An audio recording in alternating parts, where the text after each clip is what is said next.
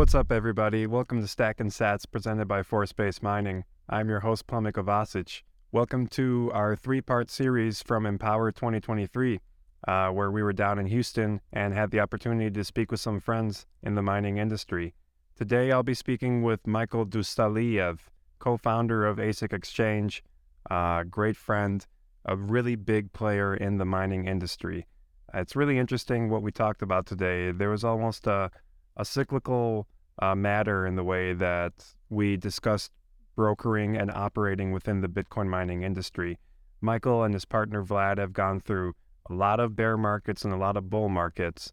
And Michael shared his information and perspective about, how do you build yourself up, whether it's bull or bear. These are things that we have to be mindful of in our industry, that Bitcoin is very volatile. It can lead to highs and lows. And, in this conversation, Michael and I really dig deep to find, what is the consistency that you can bring with yourself and your business during these highs and lows. As always, this is not financial advice. If you could like, subscribe, and click our notification bell, get updates on any force-based mining video we post. And please enjoy my conversation here with Michael Dustaliyev. I've been doing judo for about 8 to 9 years. And I really reached a point where it was very professional judo, and I quit. How old were you? I think I was around 14. So I really started at a very early age. And I started, and it was all kind of mix of scenarios that happened. And I would say I broke many bones during just practicing judo in general. And there was this point of life where my body started my buddies at from school, my friends, they started music school, and I was really into music, I really liked music. So it was just at this point that I was I started getting tired from doing judo all the time, and it's I couldn't find myself in it. And then just really moved into playing guitar and this and that. Really? It's band and yeah, you start doing this activity with so I guess all these changes, and then I stopped doing that. And obviously during the years, later fast forward, there's just a lot of different stuff that occurred. And obviously moving out to here from and it's actually funny because even when I moved in here, I think the first period of where you readapt to a new location, which certainly happened about 7 years ago. So you readapt to a new location. It's the even the food they eat, it's not the same.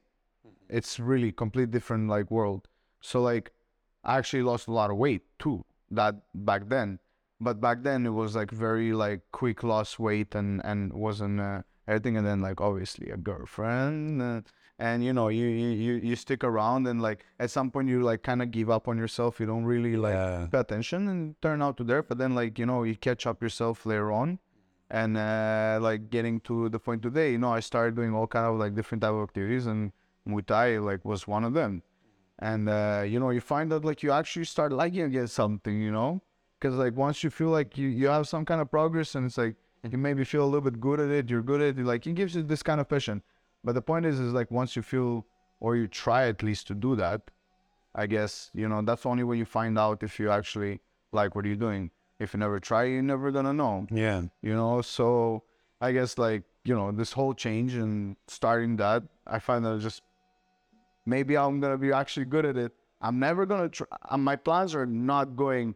I'm definitely, one of the biggest plans is not going to professional level. Sure. But just at least a self level based, being good at what I just trying to do, and that's it. Just keep part of cardio, having good time, fighting, and it's good for daily activities. You never know what kind of thing you're gonna get yourself into. So I guess it was that part, but that's it. No, much, no, it's really good you bring all this up. I feel so about 5 years ago, I went through a similar situation where like my girlfriend who I'd been dating for a while, like, Oh, yeah, with the girl. we're getting a little bit real. I know you said we can't get too real, but I'm telling you about traumatic moments. My girlfriend, for a while, it wasn't working out, and I let myself go. And I was working this job, and I got fired from the job, and all this happened in like a week. Like it was like girlfriend building up problems for years, finally blew up. Okay, I have my job, I have my career, I can work on that. Nope. Startup company, let go, fired. And for me, I was always skinny, and I was like skinny and weak, and I came across weightlifting, and it was something to just like do every day. And it starts with like doing the workouts, and you feel really good, and you're looking at yourself, You and you're do. like, It actually is. you're like, this is new, this is interesting. But then you like hit this point where like you're saying, you're like, I don't know if I'm good enough to get somewhere. It's not about that. It's like, how good do you want to be is more on yourself. Yeah. Like, you could accidentally become a professional in whatever you pick up if you just became that good at it. And now I'm looking at weightlifting. I'm almost 5 years in to lifting weights. And like, that's changed so much in my life, my eating habits, my sleeping habits, how I view my relationships, the importance of my family. It really just starts to spread, and then you feel like a kid again, where you're like, no, I can do things. It's just a matter of, do I want to put my time into it? And you're a really busy guy, so It does get tend, yeah. it's hard to keep up with it too. And It's really like, I believe once it gets like, even if you have like a very, I would say busy lifestyle, right? Like once you really hit that point of like realization that you're like, you're giving up on the most probably important thing for us. Like, you really neglect yourself. You don't put enough time. It can get over you, especially when you start up a business. You have like tons of like all kind of I would say responsibilities, right? Like it's the responsibilities that really get you at the end of the day. yeah, It's like you taking on yourself the most you can, so just to make sure you progress. And that once you learn, and I guess it's one of those experiences throughout like really building out a business, like when you start from the beginning, and even if you like, let's say in my situation, I was more likely to get along with someone that who already started it. But you slowly realize that even the person who started, like he haven't seen as much as you did. You guys in the same boat, like you're selling towards a certain place, and like you never know what's coming ahead. And like once you start really hitting it all together, like you realize how much responsibility, how much it's like it takes so much energy and your time to like really dedicate into that specific thing. And like this, I guess it's the fear of failure of not accomplishing what you already started, because now you have a no way point back. Like you started something, right? It moves downward. So like you can't really stop the train at that point. It will take time to stop the train, and once you stop it, it's stopped. It's like you're not gonna stop it. You're just gonna keep it, let it roll. So like I guess like that like craziness that goes around it, and like especially with like market picks up, right? Like things start like heating up and like boiling very quickly, right? Without even realizing. And so obviously you spend so much time into it, and you might even forget sometimes about yourself, especially like you mentioned, like a partner, right? Like your girlfriend or like spouse or whatever it is. And like it gets a lot of things involved around that. We both know probably most likely what's those stuff that is really getting involved, but it's like probably most likely the attention, the amount of time you spend into like a specific relationship or whatever you do, and where you actually spending most of your time. And obviously later on we realize how appreciate this time as well, but that's a conversation for later. But in general, you really give up on yourself because you give yourself out for something else, like an entity, or if it's a business, if it's a whatever it is, whatever you're trying to build. You don't even know what you're building. You're just running what you can, like you're just throwing as much as you can, and you're trying to make out the best out of everything you do. So I guess really that point where like was giving out most of my time to that, and it turned from 1 day to 1 month, from 1 month to 2 years to 3 years, and like it's a long time to like give up on yourself. Yeah. Right. So like a lot of things happen around that time, and especially like passing bull runs and like before bull runs and bear markets and like all this craziness of like people catching up. What's going on? What is it about?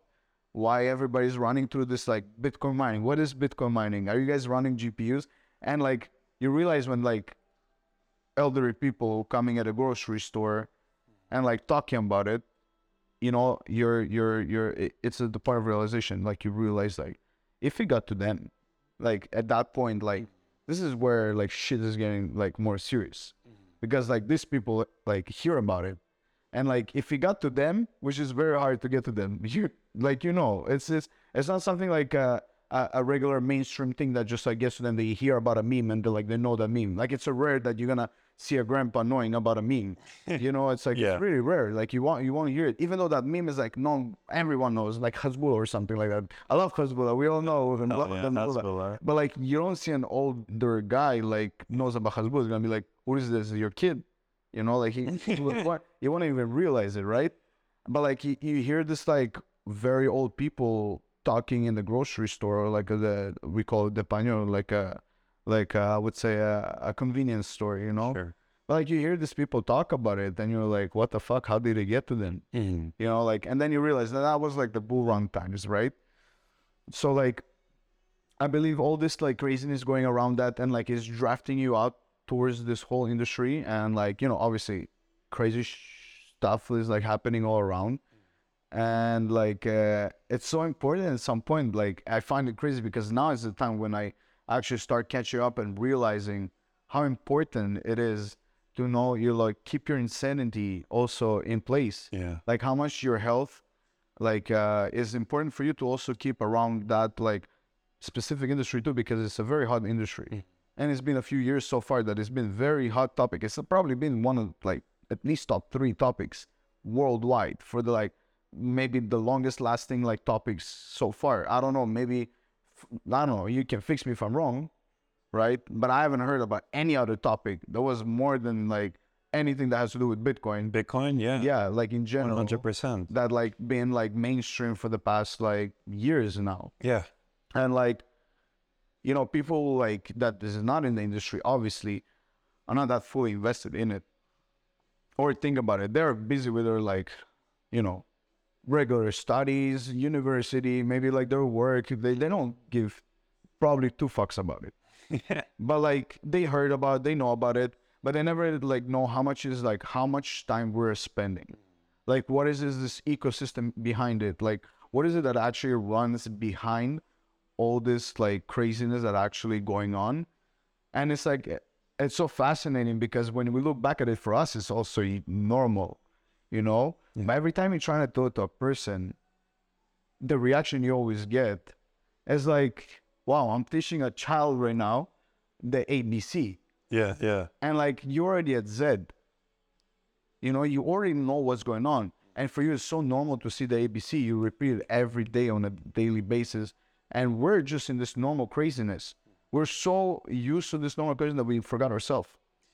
So like a little bit of context, like Michael, you work for ASIC Exchange, you guys we run ASIC Exchange. You guys, sorry. We are ASIC. You guys are ASIC Exchange. So like, yeah. You guys are brokers, you're many other things, but your day-to-day is selling, ASIC mining machines, Bitcoin mining machines.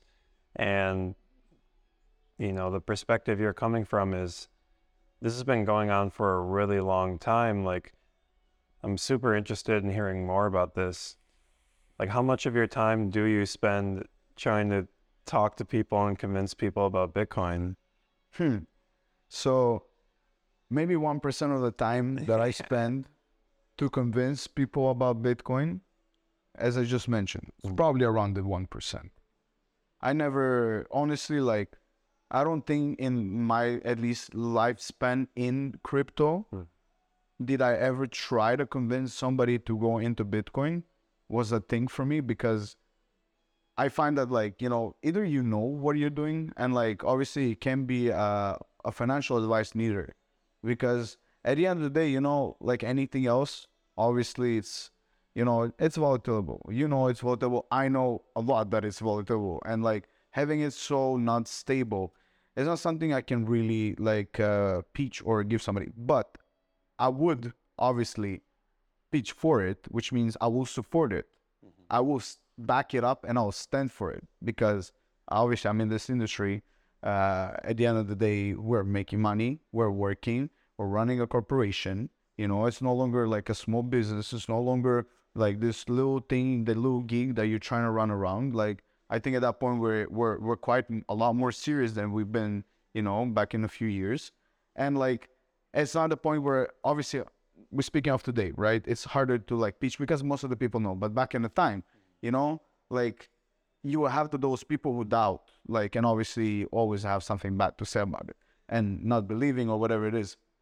But like, at some point you realize you cannot like explain everybody how it is working and what it does if they are not putting their intention into learning, or maybe at least understanding what is it about. But like in general, selling just hardware, it's been a lot more than just selling hardware.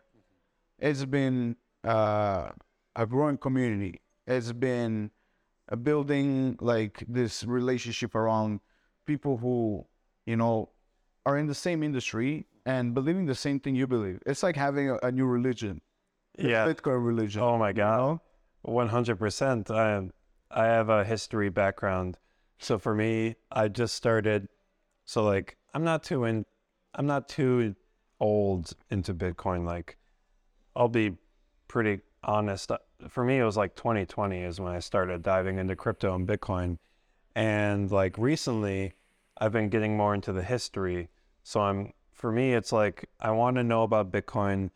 Like, I'm in the industry. I work with a lot of really smart people who know their stuff.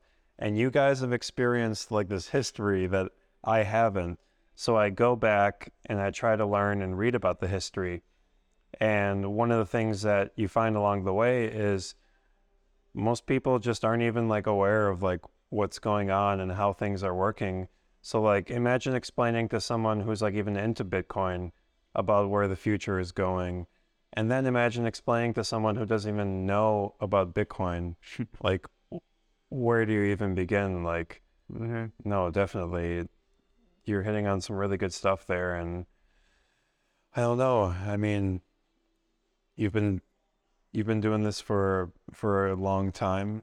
Well, I guess it's like it really started where we kind of, I at least the way I fell into it was through my actual partner, Vlad, which is he kind of by mistake fell on. He had a funny story. It's another story. It's for him. It's his story, not personally mine.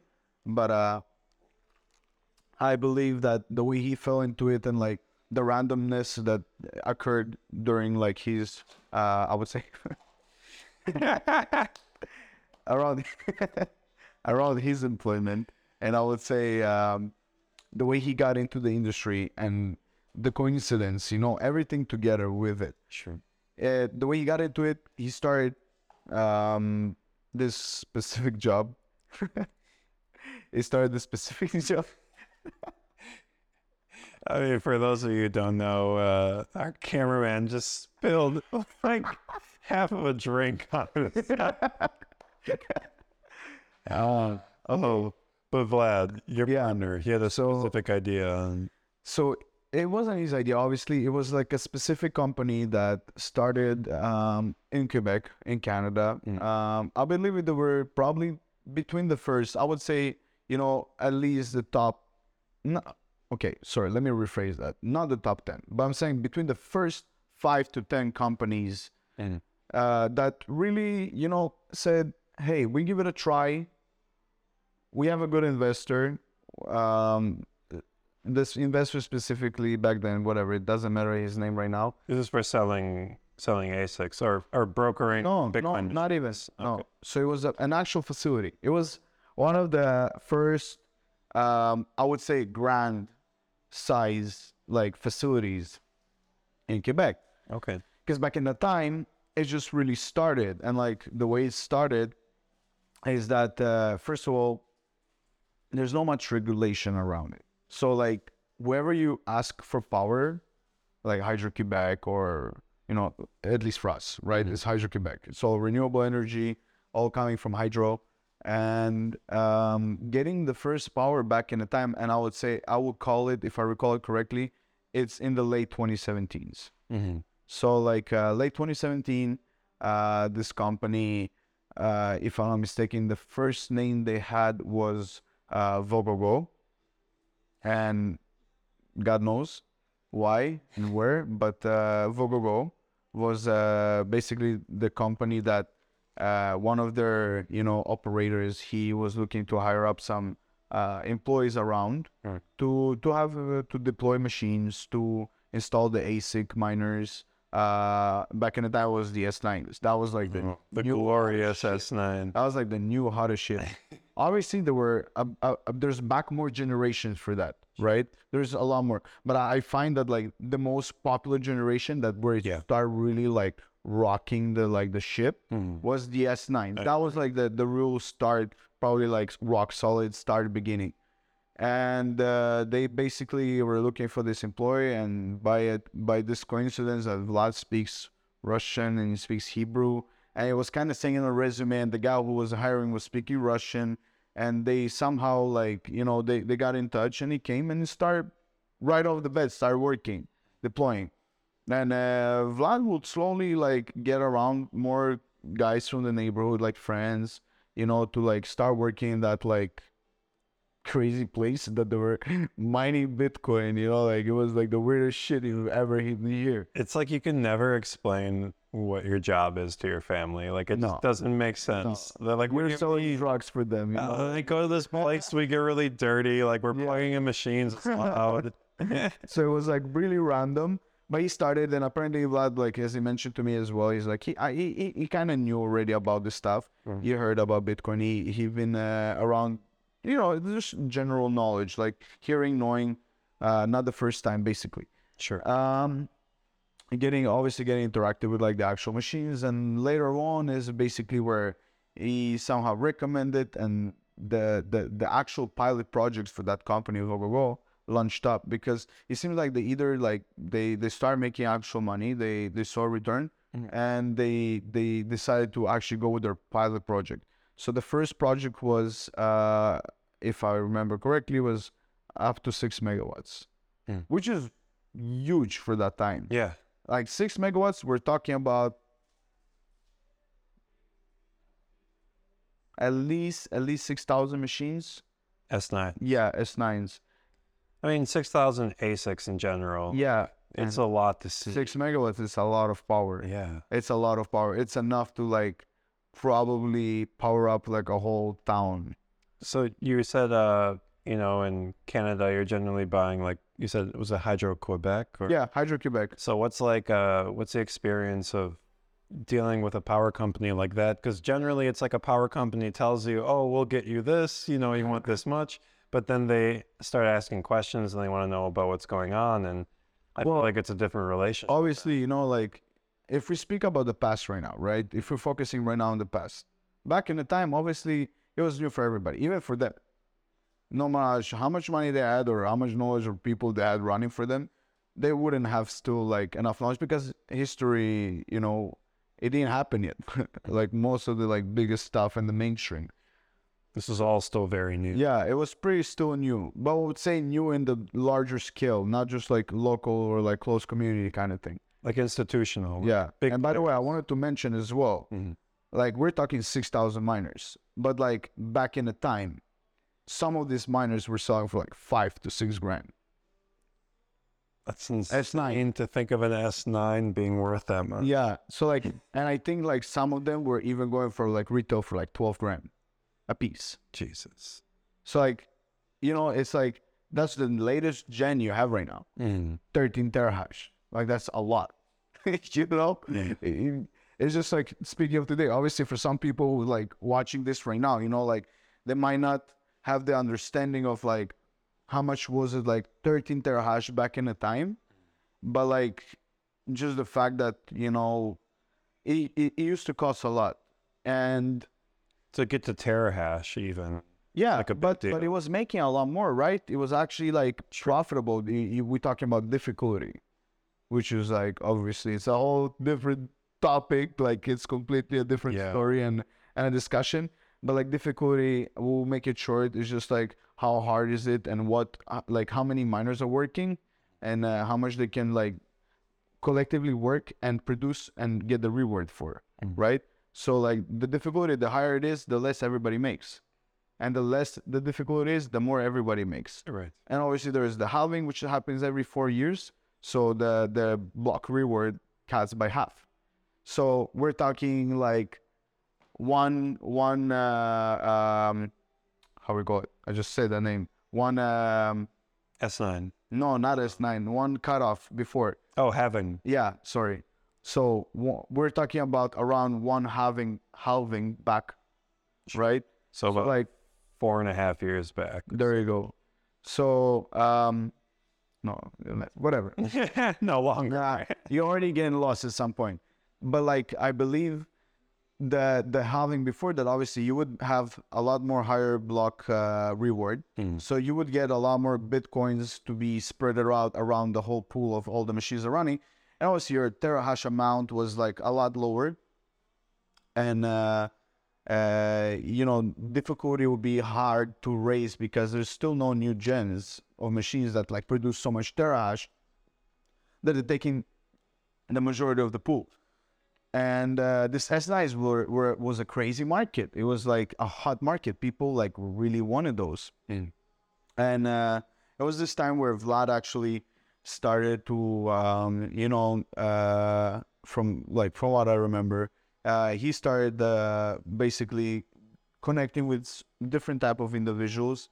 And with this different type of individuals, they would find more people that were looking to buy those type of units and inquiring. And since he's in this facility and they like start liquidating or working around something else, you know, he started this business. And during that time, parallelly, I got in the picture. And I got in the picture working for the same company, basically through Vlad's recommendation on me of like being, you know, like dedicated person, you know, like responsible, hard worker, willing to do, willing to go, willing to forward that, you know, just like put my time into. You were in it. You were. And they started this like pilot project, which was basically a 36 megawatt facility.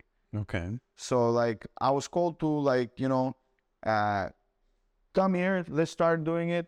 We're kind of know what we're doing, but we don't know what we're doing. We're not looking for your help to like figure out what we're doing, but we need somebody's help to accomplish anything.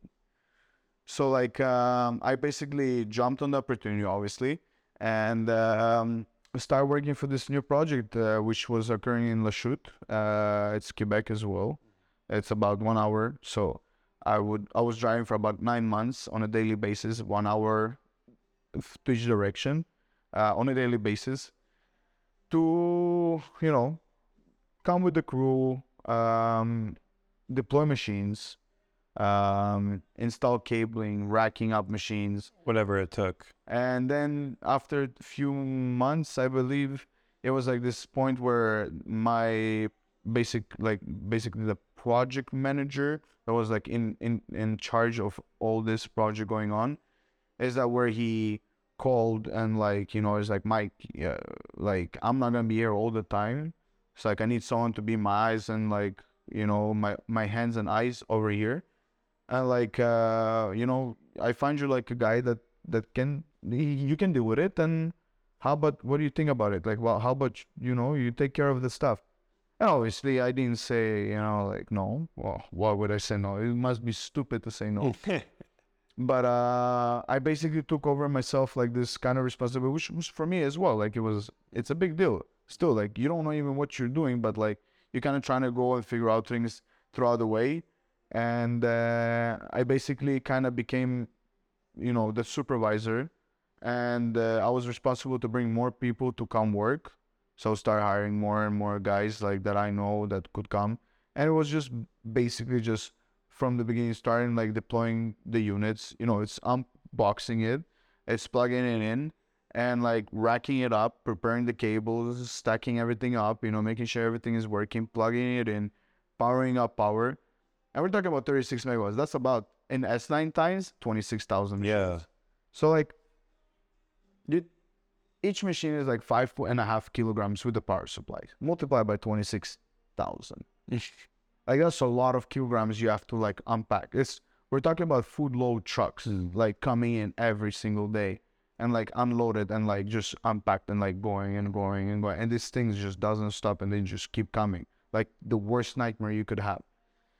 And like basically it took around 8 months with so many like crazy stuff that going on. If it's HVAC, like all the ventilation that you have to follow and make sure that they're, you're not really a project manager. You have a project manager above you, but as a supervisor, your task is just like to really go and supervise on the things he tells you. Like, hey, just make sure that there is things going on with all the ventilation in the building, and you get along with the guys with the ventilation. You actually start catching up. It's like, oh, there's supposed to be like another 20 panels needs to be installed. Like, make sure that like where are we at? Like, give me the report. What's going on? Give me the status. It's like running this, and then you have like basically the machines deployment. So like you kind of experience this world, I guess, from the task to task. I was deploying machines myself too, right? It's not that I just came in and started telling people what to do. I was deploying machines. I was doing all the thing from A to Z. And if it's organizing the cables the way it should, like we found at least back in the time good, looking at back, it might be embarrassing. No, that's like a whole part of running data centers is, yo, bro, check out these cables. Like, I got them zip tied. They're looking nice. Like, it's out the way. Yeah. I have this perfection for cable management. Dude, that's huge. That's awesome. But it wasn't looking as great. Because, like, they were super long. They were, like, 20 feet. They were, like, super long. And, like, the first miner in the middle is, like, anyways, it was a complete mess. It was a disaster. But it looks still good. We try to make it the best we could. But like from there, finishing the project, I moved from that facility after to the first project that we were doing, which was in Brunswick, and start working there. And Vlad then started taking off with like the sales. And later on, it's just like in a certain way, we had a few things that happened on the way, but like we kind of got along, and we started like he started his thing. He just. It's difficult to say. I don't want to get into that too much, honestly, because it's really like deep stuff that happened around. But fast forward probably half a year later, you guys built something. He started something, and once I joined, we really started like a more I would say new progress. It's a new page, new progress. Taking his knowledge and experience he had so far. So you're saying you and Vlad didn't get along? No. Honestly, it's not that I didn't get along with other stuff. He didn't get along with who he worked. Sure. That much back in the time. Was it him not getting along with him, or is it the other guy not getting along with him, or is it both not getting along with him? It's between them. You have to make the judgment call, and yeah. But let's say they separate their ways, and there was basically this like specific separation. And at the right time, somehow I came in, and from there, it's pretty much that's where we start rolling. Then later on, COVID hit, and there's a lot of things that happened through, and this whole industry just started like developing, right? So like getting this whole industry started developing, this craziness of like people start realizing like what's the kind of outcomes they can make throughout machines, and new machines are getting produced, new models are coming out.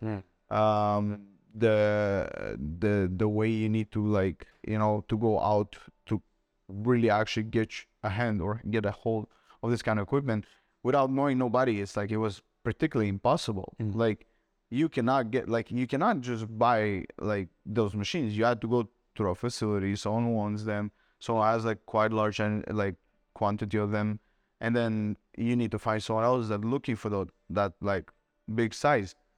But it doesn't end there. You need to like prepare logistics for it.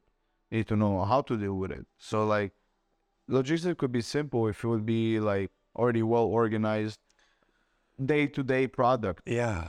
But once we're talking about ASICs, we're talking about like each machine has like a certain like, you know, like very precious value. Exactly. And like the responsibility you're taking over just like moving a specific load, and like the amount of trust that somebody needs to give you, and the amount of trust you need to earn to that somebody will like buy it off from you, so you can go and talk to these people that you have so much trust built between, and they sell you these machines.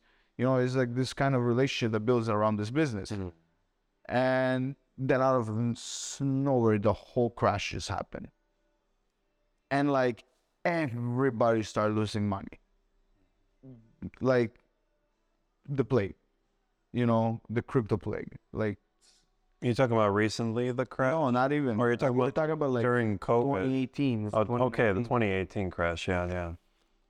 So like that was the time where I think everybody is like high bubble, I would say. Not the actual thing, but like I'm just talking about like the excitement hype bubble really burst to a lot of people. And especially those big guys who invested so much money, they kind of got a big hit, man. It's a big hit to buy machines for like $1,000, $1,200 to maybe $1,500 on like thousands and thousands of them, and ending up selling those machines for $50. Yeah, and you know that number of what you bought the machine at versus what you sell it at, I feel like with like each upgrade to ASICs and each halvening and each, you know, generation changing, Of course. it gets worse. Of course. Like I started in the bull market this last one. So like I have sweet times, but I also have relationships with clients who bought S19s at $10,000, $11,000, you know, like it never changes. These are the parts that you really bear down, you know, no pun intended. You really bear down and you learn from it. You can't prepare yourself for when the bad time comes, because no one sits there preparing for what is the worst, you know. We're all very happy when things are well, you know, we're happy when we work really hard and we're working towards something, but how do you keep that same energy going when things get bad? I feel like it's something, you know, it comes back to the beginning of the conversation where when you have that time in the bear markets to learn about yourself, to work on improving yourself, this is like another moment where we're in that same position. That's exactly. And it's funny that's funny because we started this conversation with it. Yeah. Because like I believe like getting that conversation like roll to that is that, you know, once you're in this industry from like both ways, which is upside, downside, you already passed that once loop, you do realize sooner or later that if you prepare for the upside, you're going to run good. But the same way as you prepare for the upside, you need to be prepared for the downside. And there is a way to be prepared for those downsides. There is ways. This is something you and Vlad have both talked to me about before. Exactly. Preparing for the downside. It's being ready and acknowledge the fact that, you know, whatever goes up goes down. But like, it doesn't mean you have to get like down hype or like bankrupt yourself or like, you know, throw everything you do. It's like, what do you do and how do you prepare for like this kind of like volatility of market? And you soon later realize that like, you know, it's the same way as it goes up. Either you buy a lot and you prepare, or like once it goes up, you sell a lot and you prepare for the down. It's like you need to keep that circle rotating towards like knowing. So it's hard to really predict when and how, but it is very well understood that this stuff slowly, they slow it down and it becomes way more and more predictable. So like, and obviously on top of that, the more you're around the market, the more you understand what's the demand around things. It's like, you know, demand is high, you're working around through, you do all this stuff. And, you know, we also recommend obviously clients and stuff like that. Like, hey, listen, this, if you were looking to sell 2 months ago and the price was very low and you didn't sell, like, excellent, you did the right choice, now sell. Why? Because if you were already intending to sell it now when the price is higher, when the demand is high, take it away, keep the money, and wait for that downside. Because once the downside comes, you will upgrade to something better as an equipment. You bring it in, and you will pay back to that ecosystem.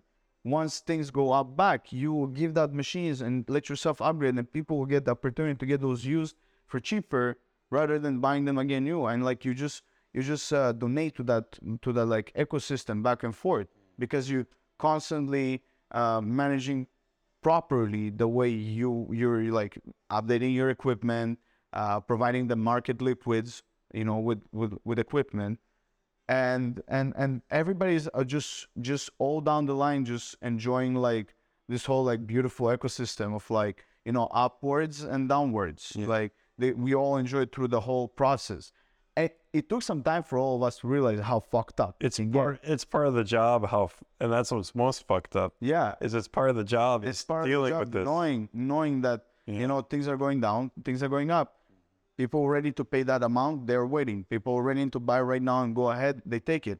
And it's obviously the ROI, the risk management you build around, and it also very concerns about what's your rate of electricity. So each client, each I won't even call it clients at that point. It's like each personal or facility or a company that is looking to like get into it or upgrade or keep running their game like at the right way would be based on their criterions of like how they run the operation currently. So if your electricity price is high, you will always be the type of company that buys the cheapest equipment you can buy. Sure. Because your rate of electricity is very like high, then you cannot like either spend, or you will spend the top buck to get the most efficient equipment you can have. But again, the more your electricity rate is higher, the more you pay for that energy that you need to produce all this like Bitcoins or whatever they mine. It really affects your ROI, which is your return on investment. And it's some people, their electricity rate is a lot cheaper. And so when their electricity rate is a lot cheaper, you know, they have a lot more room to play around the price of their machine, because they still will pay it a lot more faster off than a company that does it in a different way, a different country, and their ROI is a lot more longer or short. So that's why you have this like specific companies that always there for every scenario of that market, of going upwards or going downwards. So like once you prepared to have a specific seller to sell and put on him some sell pressure to like really direct him to do the right, correct thing based on your opportunity to give him a proper, you know, a close off. So like, hey, you see it goes down, we're at a good pick, sell it now. Let that guy that makes good ROI buy it off from you. And then the guy that has a bad ROI will buy the next lot that the other guy is basically liquidating because he lost or whatever it is, or he didn't want, or being too greedy and he didn't sell, or it's just like, hey, whatever. I finished paying them off. I already made my money on them, take them. You know, so like each one, and that's what's cool about this worldwide industry, because we're talking worldwide. We're not just talking North America, right? We're not talking just Canada, US. We're talking worldwide. Europe, Latin America, North America. No, the Middle East too. Middle East. Yeah. Well, you know, slowly, gradually. Slowly, but exactly. Slowly, yeah. So like getting all around that, like each individual, and it just creates you this like specific, like I mentioned before, you know, like ecosystem that like, you know, you can really be based on. And that obviously didn't happen right away. We had, back in the times, we had like very dry seasons because we were lacking of that, like I would say diversification of like different locations, and like the amount of people who are actually willing to spend their money into it, or like build a facility in a very good, clear energy, cheap energy, lack of trust, lack of a lot of things that really affected this kind of like decisions for a lot of people and for a lot of companies. So I guess everything around that is just, that's when we come back to the same conversation of like, you know, going up or down, there's always a good momentum. And once you realize how it works around that, it's You know, that's where you're not getting scared anymore that it goes down. Sometimes we are happy it goes down. Yeah. Because it just shows how healthy the market is. Because if your market price doesn't never go down, like, it doesn't show any healthy sign. Because a proper market should be always having its upsides and downsides. Because without that, not everybody's sharing this like good profits. Yeah.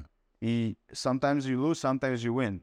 You know, if you won now, you might lose later. If you lost now, you might win later. So it depends how long you actually spread it out and how long you actually like putting your time into it and how much you're willing. And again, it comes out to all these little details: power, electricity, cost of your machines, what's the location you're mining on, what kind of machines you bought, you know, what kind of operation you're running, how long you've been running it. So like it all like it's a formula to like actually create like your most successful. And this is the last like few years run of who's gonna make the most successful like running operation that actually earned and gained money and paid off everything and just like booming out.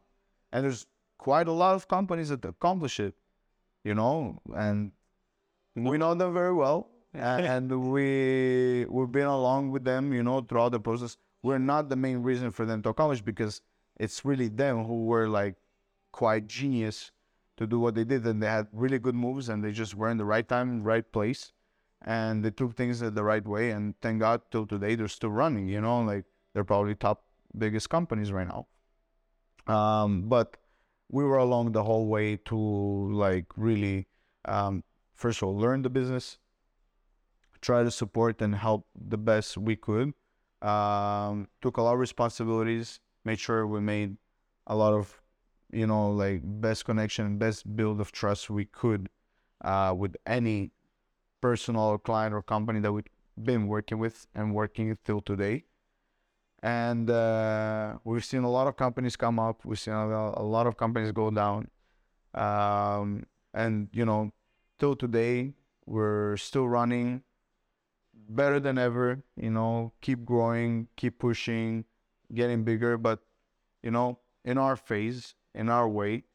And, you know, I believe it's a very interesting industry, just in general. Oh, Michael, the way you talk about it is great. It's refreshing because for a lot of people, their day-to-day is like the stress of their job, and that's in Bitcoin and Bitcoin mining too.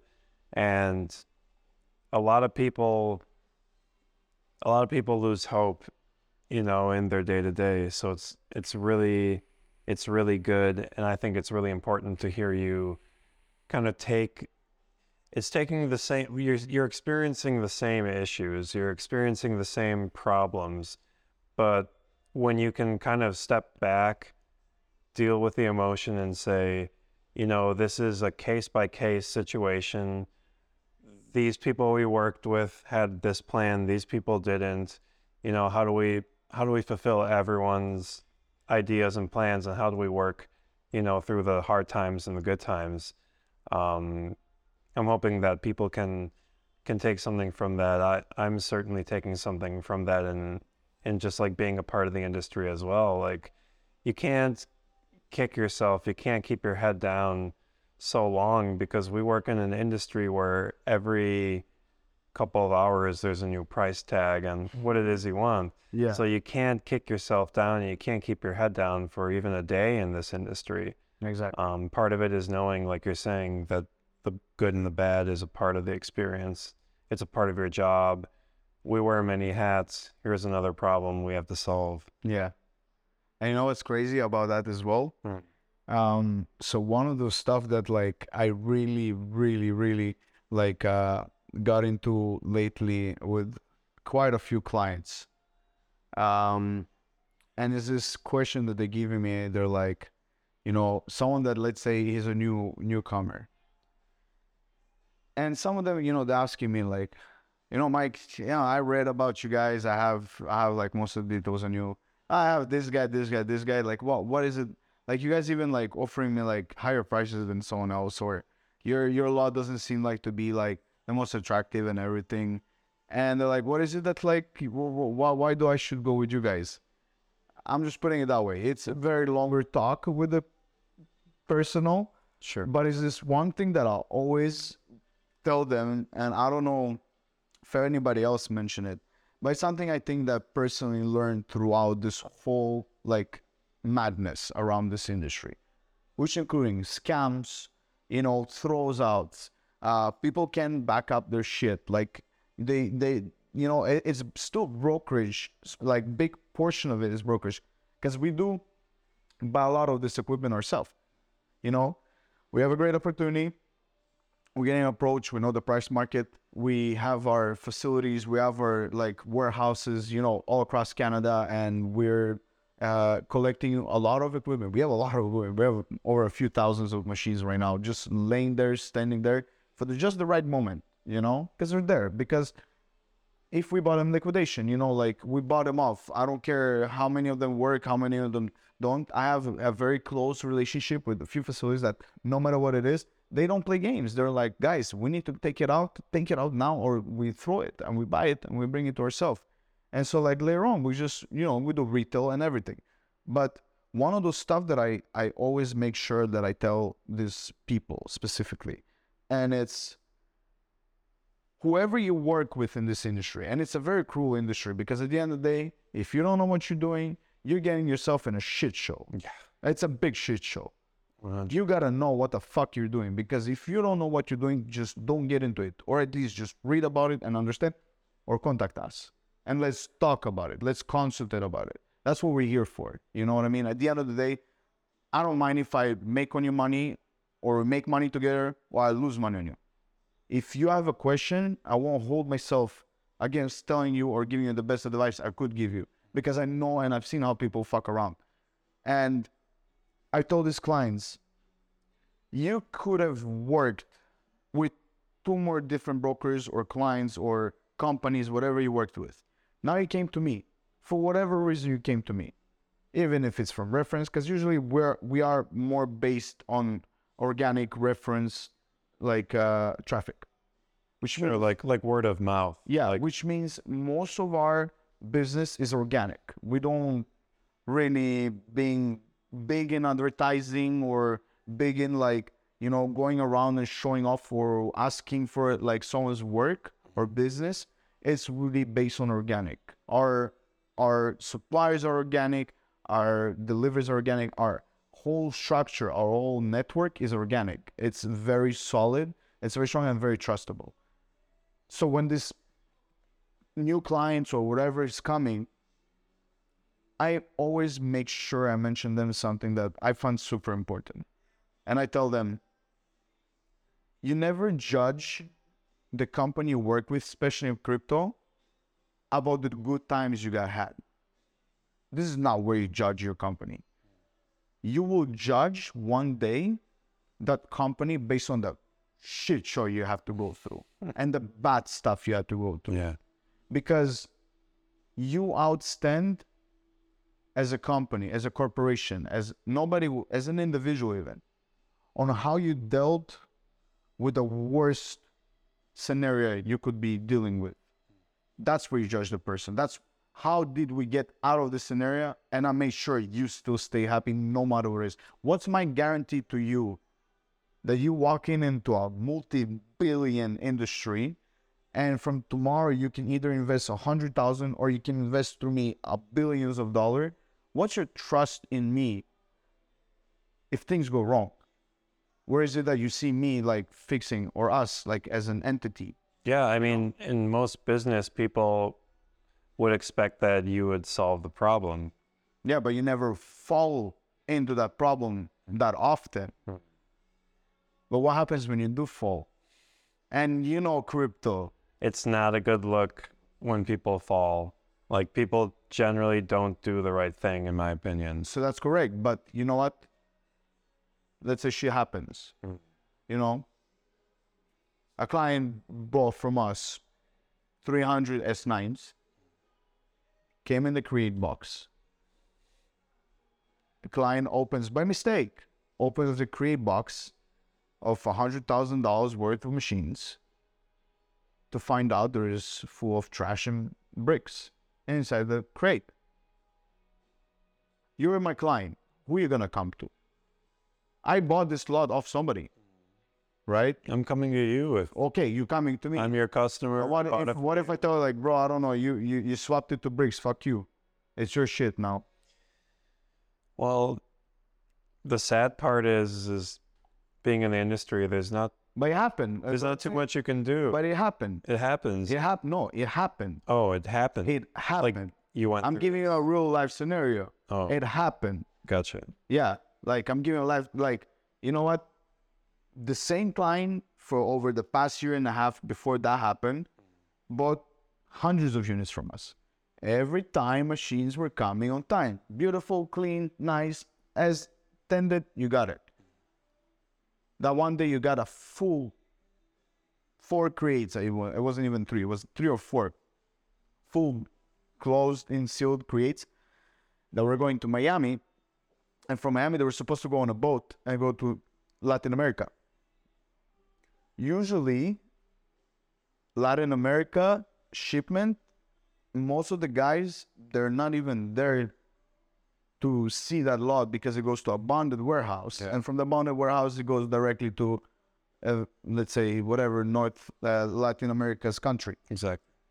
So the thing is, once he hits and lands Latin America, that's a dead end. Like, there's no way back from there. Like, somebody actually paid for, like, very expensive shipping to ship, like, very heavy pallets towards there. That's a lot of lost money, a loss of time, because, obviously, you know, every second this machine not working, you're not making any money. This machine's working on a 24/7 base, you know? Oh. And every day they don't work, you lose money. So if you add it up, and it adds up, because it's 30 days to deliver, maybe less, depends on which method. But it was that moment that, like, I would say coincidentally, the client was in Miami to, you know, it was like, fuck it, I'll just go Best Buy, I'll check, like, this new lot I just bought, you know, I spent $100 grand on it, might as well see it. And he opens it up, and it's all bricks. Now, you see how most of the people around this industry would react to this kind of part. First, I would tell you know what? We need to investigate and see what's going on. They will take a few days. They got screwed over. Whoever sold you that, they got screwed over. Mm-hmm. Somebody stole it. Somebody replaced it with literal garbage, and he stole it. What happens when people steal your, like, this stuff? You think you have insurance? Like, those pallets were transported closed inside a truck. The truck has no, like, insurance on it. Even if you insure the truckload, the only thing the truck company is going to tell you, listen, we took the load, we brought the load. It's there. Yeah, prove to me. You're not doing anything about it. So that means it was a full job that happened within the first location pickup. So what would happen with any, like, other company is, you know, stress time, not understand what's happening, who's responsible, nobody answers you.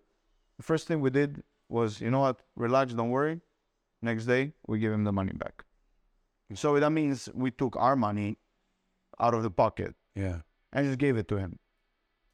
Because first of all, yeah, whose fault is it? It doesn't matter.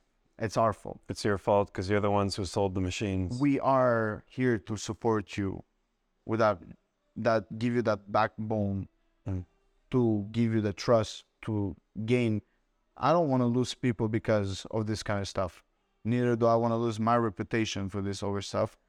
And that's why it's so important for me, for us in general. And we took the money, we gave it to him, and we said, you know what? Here's the money. Forget about this. Just pack these pallets. Take out all those bricks, whatever. Because there were some, like, still leftovers of, like, a few power supplies and stuff like that. Like, listen, just pack it up. Close the box. We'll just take away the boxes from you. And, like, here's the money. And then it's our job to retrieve our money back. It shouldn't be your job. Right. But that's what we hear. And that's what a lot of people that I've noticed around us don't do. And so if somebody asking, what is the difference? One of those differences is owning up to your shit, which is super important, because that's one of those stuff that, like, keeps our industry going forward. Is building trust, you know, doing our part as it should be intended. Because if you're a mining facility, you mine.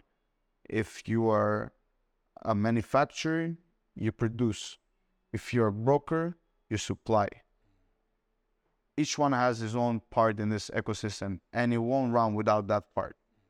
While it lasts, that's what everybody here is doing, and that's what we all do. That's why we're in Empower. That's why Mining Disrupt. That's why Bitcoin 2023 is coming up. That's why all those conferences, Miner Summit, my favorite. And shout out like to the Johns. yes, and like that's why all those like little even conferences, and even now that we're meeting here in like Empower, which is very dedicated to like energy, right? And like all this thing, and always in Texas, beautiful Texas, and Houston. I love Houston. It's a great town. It's amazing. Really happy to be here. And you know, like when it comes to like the actual energy, it's another part of it. You know, so like all this like industry of like crypto mining, it comes all before even Bitcoin, and before Bitcoin to crypto, and you know, all this forward, and what could it actually like, you know, give into this whole, not even ecosystem. And now we're talking about like global ecosystem, right? You know what? Even more crazier. So like all this flare gases that we've been burning Texas, for like years, literally just burning gas that just nonstop coming off the ground.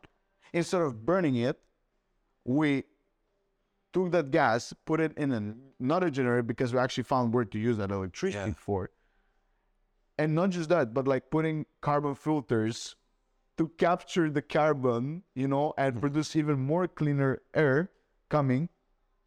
So we literally removed the flare, so which is just literally burning gas with like carbon dioxide going to like the atmosphere non-fucking stop with huge flames, to it, and actually producing energy out of it and producing more money, bringing back the money to reinvest back into this like ecology to keep like things cleaner. And it's just like fucking morons coming up and saying like it's like you know, it's bad for the environment, it's overused. Like that is the biggest lie, that is like hoax that is existing right now around it. I was talking to Vlad. It's literally a cheat code. The fact that you need to produce electricity to have like a city or a village or a community to be safe, to have heating, to be able to cook their food, to be able to like live how we get to live in America and other places that have good opportunity. It's literally a cheat code that you can drop a mining facility there. You can have this operating. It's going to stabilize the grid. Now you have all this excess heat, whether it's through air or through water. We can actually renew this, use it for a closed loop system where now we're using hydroponics with it. We're farming with it. We're feeding our animals with it. Yeah, so that's what he mentioned, right? Vlad was talking to me about it, but so the heating water, like that, it's a cheat code. So because, well, I don't know, for some people maybe who are watching this specifically, like the amount of heat that obviously, that we calculate heat basically on how much because the amount of heat the machine produces is basically, let's compare it to like a local house heater. If let's say here is like 2,000 watts, it produces 2,000 watts of heat.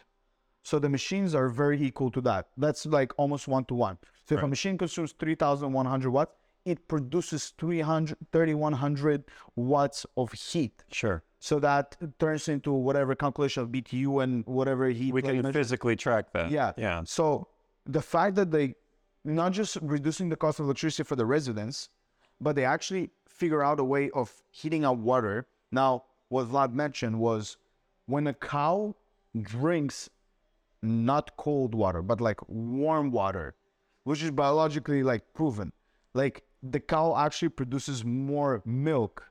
So like from Bitcoin mining, electricity use to a cow eating, like drinking warmer water makes him create more milk. And just the fact that this local farmer, if he could produce 1 ton of milk or 1,000 liters, let's say, of milk per month, he now can probably produce twice as much. Wow. So, I mean, from making $1,000 a month, the same farmer makes $2,000 a month. Rough calculation, not based on facts right now. Yeah, but we're not checking more. Yeah, it's about the point. Yeah, we don't have a Jeremy here, to go check it out. But yeah, Jeremy so, but the fact that they actually can produce a lot more, and not just that, they mix the warm water with like the food that they're eating, and it just helps them digest it faster. It's a lot better for the cow. It's an animal still. It's still a living thing. So, getting it all done throughout that, it's those little stuff that really affects this like crazy ecosystem, and it's now getting figured out. Because before that, they couldn't figure out what this actually could be used for, right? But like, if it's flare gas, right? If it's farming, we also went on top of that fact that we do greenhouses. So we immerse the machines in immersion cooling, which means we take the machine, instead of having fans to cool it down, we put in a liquid cooling, let the bird circuits heat up the liquid, and the liquid goes through a greenhouse to grow lettuce, let's say. So now you take a place like Canada that has a very long winter, very cold season all year long. You cannot physically build such huge greenhouses and spend so much money on heating those places up to even grow your food in it. And then you bring this mining that literally takes all your electricity cost to zero, because you're already making money through just using the machines and like using all the same electricity. But you produce the same heat you would if you would use just the electricity just to warm up the place. Sure. So instead of using the electricity to warm up the place, you use it to warm up the machines, make your money, which obviously there's a return on it because you weren't running all this shit for free. But putting it in a closed loop and shooting all this liquid around the whole greenhouse and warming up the whole like growth. And like you realize now I can run all winter long in a much larger scale for free.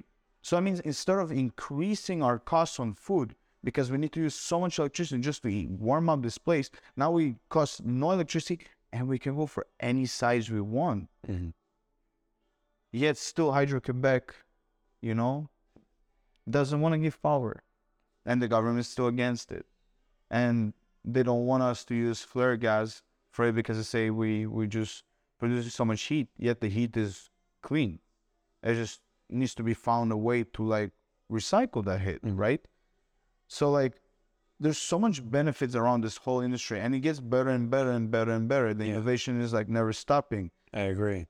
And like, it just all goes in a circle back and forth through all that, like, the growth around, the trust around, the ecosystem that builds around it, who you can trust, we are the backbone for all that. Because at the end of the day, if there's one missing animal from this whole ecology system for animals, a big chain is going to get hurt. Yeah. That's why we need to ensure as well that, we all fight for the same right, correct thing. And if it goes from, it's crazy to think about it, but it goes from all the way from having energy or like renewing and growing something or feeding animals to the money we're paying and like the currency we're using to how we pay for merchandise. How is our money getting controlled? I think this is the era, and that's where we were, so trusting and so invested in from the beginning, is the fact that maybe once and forever, at some point in this like human existence, maybe, again, it's a big maybe because we're fighting against like something that is unbeatable so far. That maybe once and for all, we'll actually be able to take back our like freedom of, economy. Because we could ask for every kind of freedom, but it's all bullshit.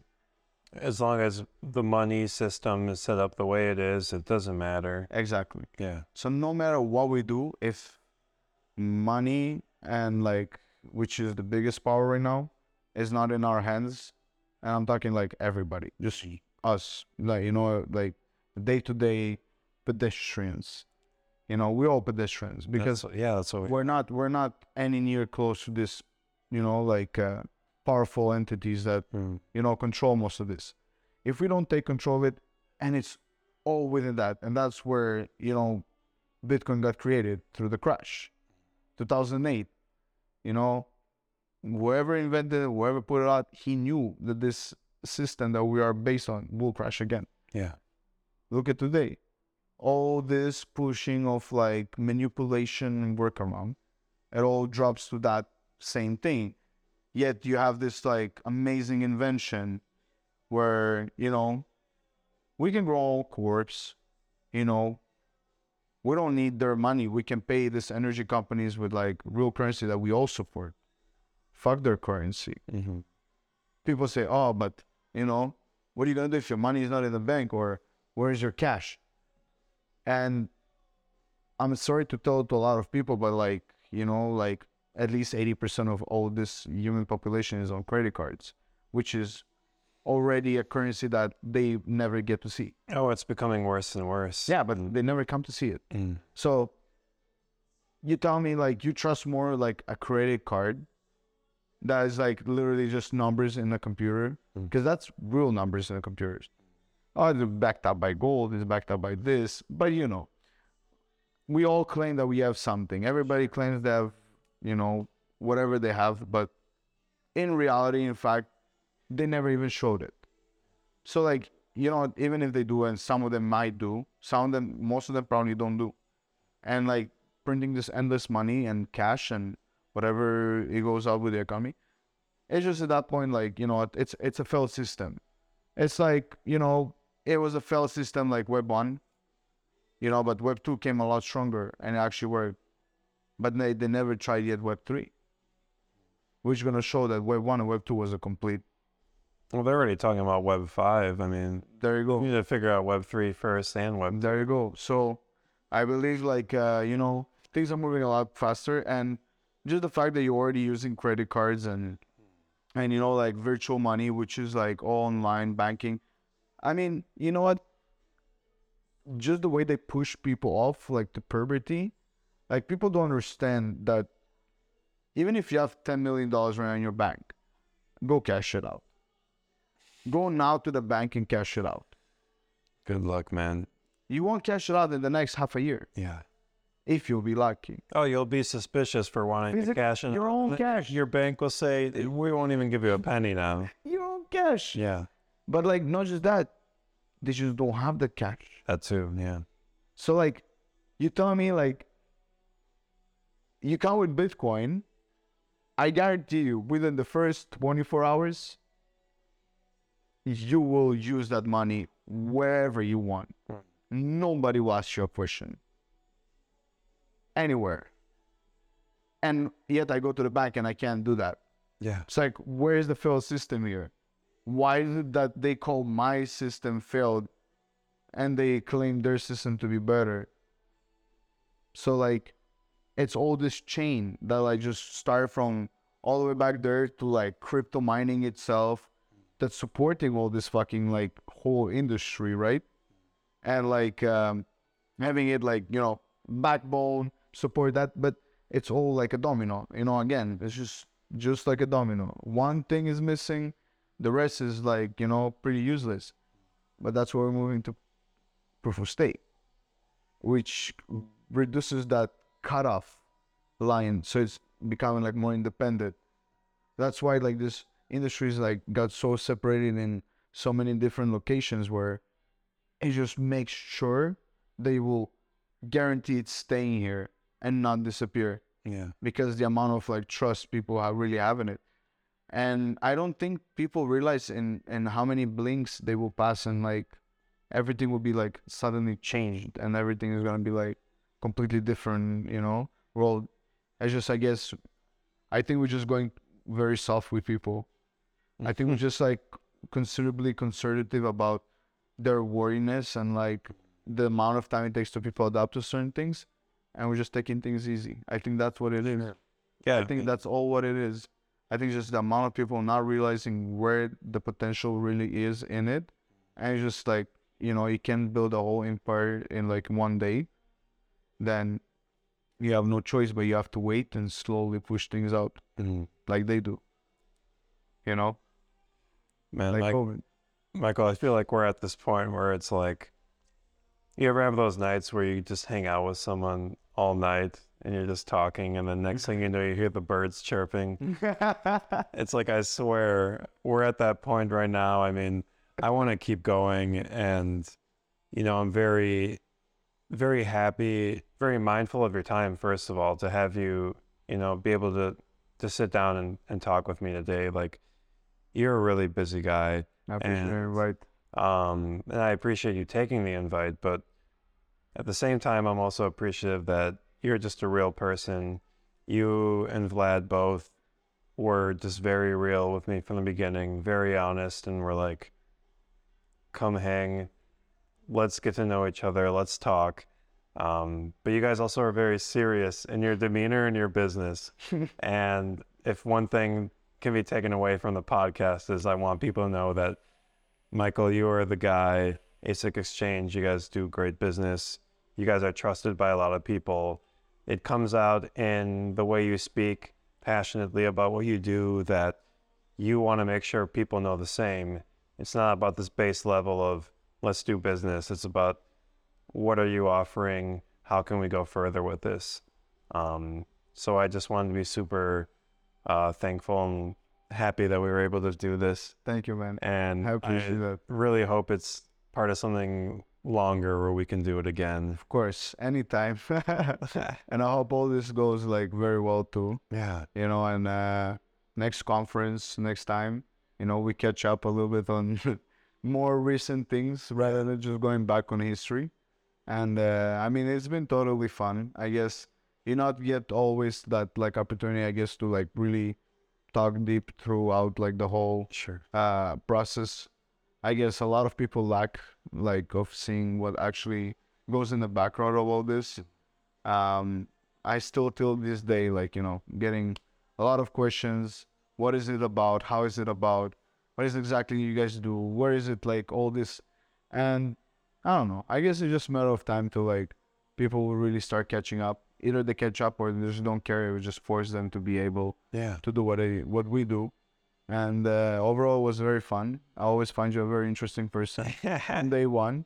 So like, I hope for the good reasons. yeah, for sure, man. We always had fun. We always had good times. We always do, yeah. And you know, it's like we say, good energy attracts good energy. Yeah. And like, you know, this whole industry showed us how important it is being genuine. You know, genuineness is like the most important. And I really hope everybody follows the same thing, because we want to build like a really good name around the industry. Yeah. And, you know, if it's one way or the other, it's just really building a really trusted network and having the best out of the best we can take out of it. I'm with you. Let's keep building. Let's keep growing. Let's keep forming relationships. And also, you know, as we're here for Empower, let's bring that into Empower, and let's be thankful that they're going to be hosting us and showing us what it is that they know about, you know, Bitcoin, energy, oil and gas. That's what we're here for. That's what we're here for. You see, we're coming tomorrow to study. Exactly. So that we can keep educating ourselves as well. 100%. To be better and know and be always updated with the industry. Yeah. So we can always supply the best way we could. And, you know, not lack of even for a second. While everybody's sleeping, we're still working. Yeah. 24/7. See, tell that to my girlfriend. She thinks I'm just not here having fun. So show her the podcast. Exactly. See, we're working. Amazing, man. Awesome. Great to have you on, Michael. I appreciate that. Yeah.